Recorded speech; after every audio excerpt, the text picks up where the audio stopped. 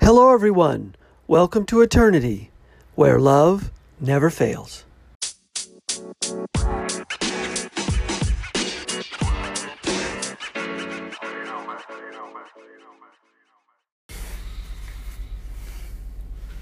Hello, everyone. Thanks for listening. This is the Eternity Bible Study Podcast, where we walk through the Bible together every weekday, Monday through Friday.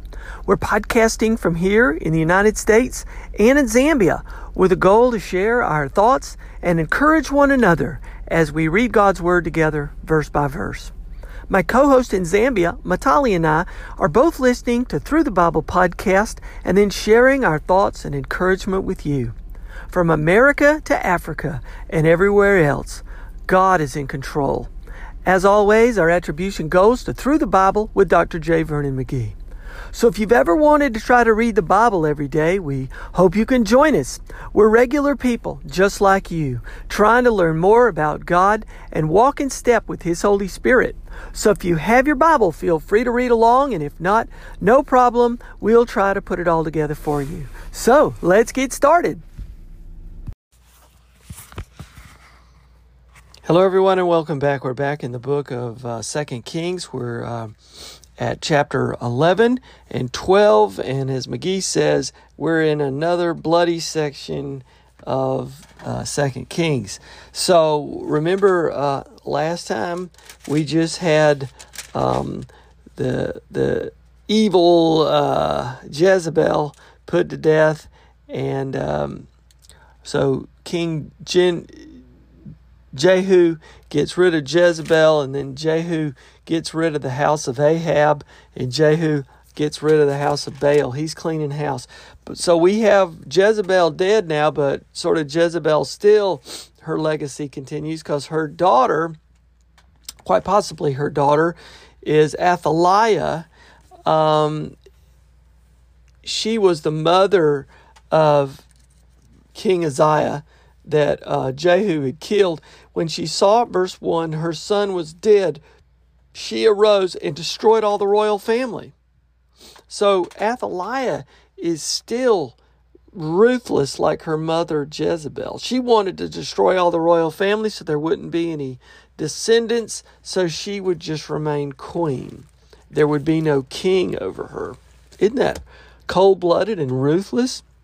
And she's killing all of the descendants. So, I mean, these are her relatives. But Josheba, who's the daughter of King Joram, sister of Uzziah, in other words, this is the sister of the dead king, took Joash, son of Uzziah, and stole him away from among the king's sons who were being put to death. And she put him and his nurse in a bedroom. So look at the courage of Josheba. She's risking her own life to save Joash, who is in the line of the royal family. And this is the line of David, as McGee points out. This is a remnant of the line of David. Look at the courage of the nurse. We don't even know her name. That she's risking her life to take care of Joash as well.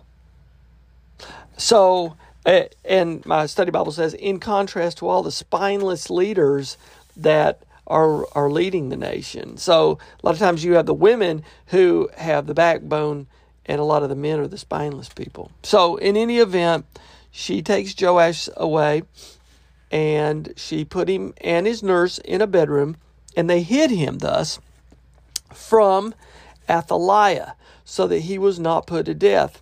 It's almost like Moses was being hid too, huh? So he remained with her 6 years, hidden in the house of the Lord, while Athaliah reigned over the land.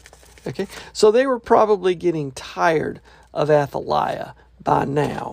The nation had no king, and could you imagine? The nation is saying to themselves, "There's nobody left in the line of David except for this woman." They probably felt the kingdom had come to an end. Verse 4, but in the 7th year, this priest, Jehoiada sent and brought the captains of the chariots and of the guards, and had them come in to the house of the Lord, and he made a covenant with them. He's probably, a solemn oath, and he put them under oath in the house of the Lord, and he showed them the king's son. Like the kingdom still has an heir to the line of David. And he's saying to them, this is the thing that you shall do. 1/3 of you, those come off duty on the Sabbath and guard the king's house, and another third being at the gate of Sur, and a third being at the gate behind the guards, shall guard the palace. And the 2 divisions of you, which come in on duty in force on the Sabbath, and guard the house of the Lord on behalf of the king, shall surround the king, each with his weapons in his hands. All right? We are going to protect this. He is the last descendant of the house of David, the rightful heir to the throne. Okay? And now we drop down to verse 11. So the guards stood, every man with his weapons in his hand, from the south side of the house to the north side of the house. Everybody's there. The people who are coming off duty, the people who are on duty. They brought out the king's son and put the crown on him and gave him the testimony. And they proclaimed him king, anointed him, and they clapped their hands and said, long live the king. He's anointed king now, this young Joash. And when Athaliah heard the noise of the guard and of the people, she went in the house of the Lord to the people, like, what's going on? And then she looked, and there was the king, standing by the pillar according to the custom, and the captains and the trumpeters beside the king, and all the people of the land rejoicing and blowing the trumpets. She knew that she thought she had won. And as McGee said, Satan thought he had won too, because he was probably using her to do his will, to destroy the line of David. But no, God working through Jehoiada and Josheba saved Joash along with his nurse. And there he is, grown up. More, he's in his 7th year. He's just been anointed king. She's just been exposed. She knows that they hid him from her. She knows that he's the descendant. And he's already been anointed. And she is now the threat. So Athaliah tore her clothes and cried, treason, treason. So she didn't have anything else to say. She was the one that committed treason. She's condemning herself. But this is the only thing that she could say was treason against her.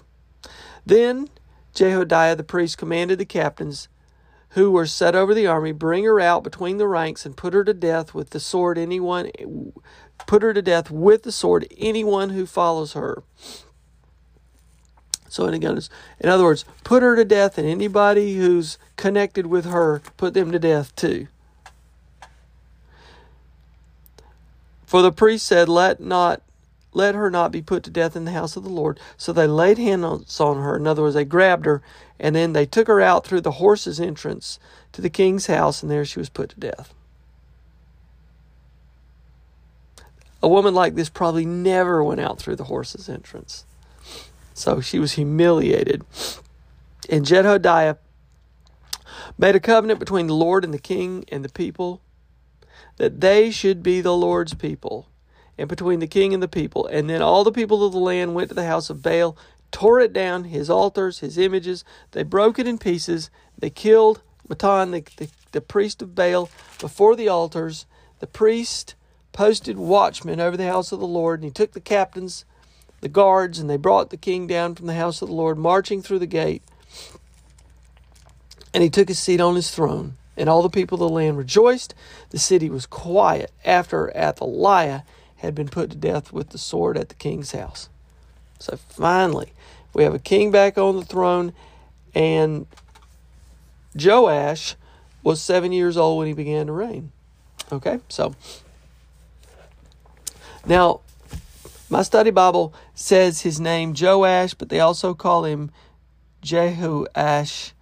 But I'm gonna just keep referring to him as Joash because it's easier for me to pronounce. So he reigned 40 years. This is now chapter 12. And his mother's name was Ziba of Beersheba.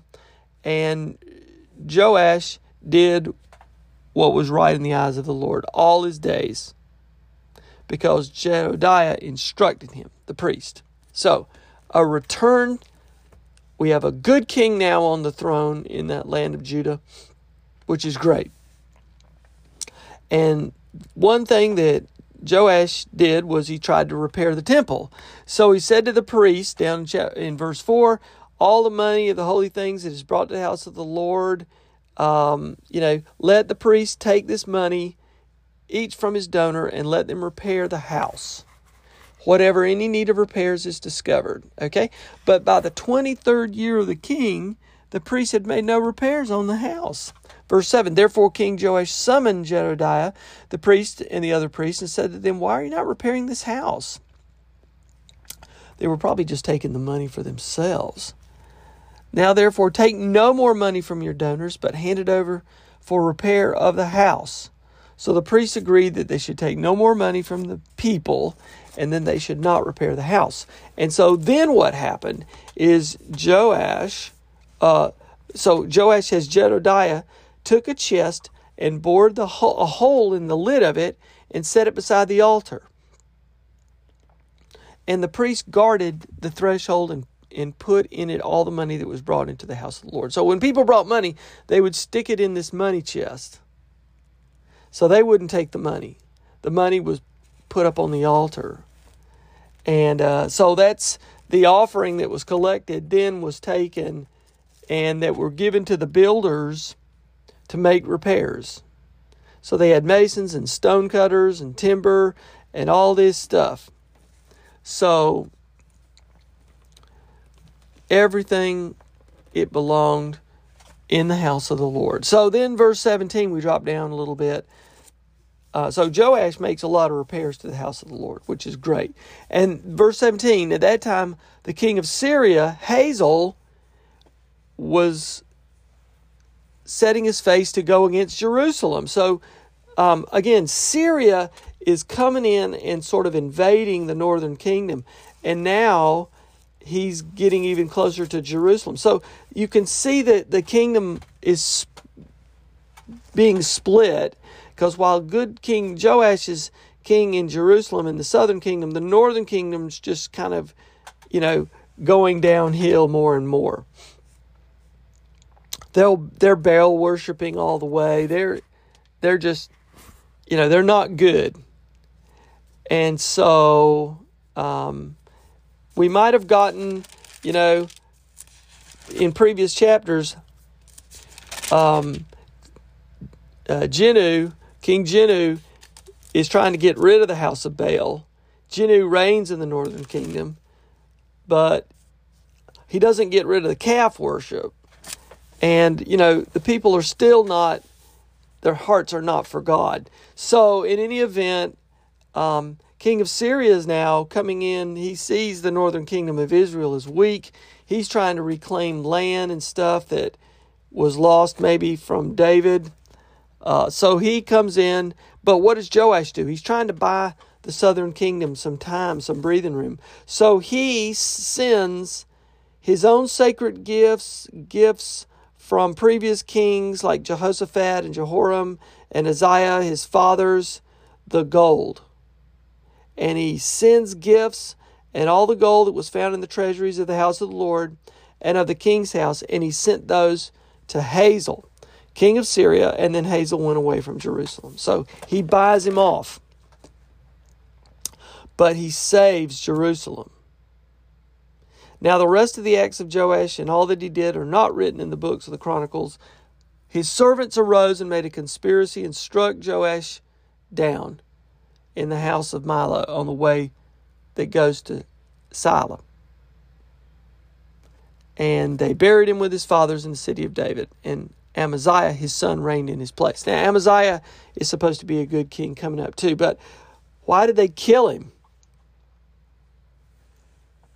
Maybe it was because they thought he was a weak king because he gave away the treasury.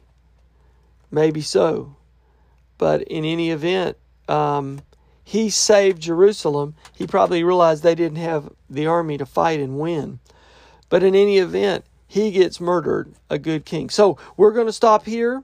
We'll continue our podcast tomorrow as we continue our study through 2 Kings.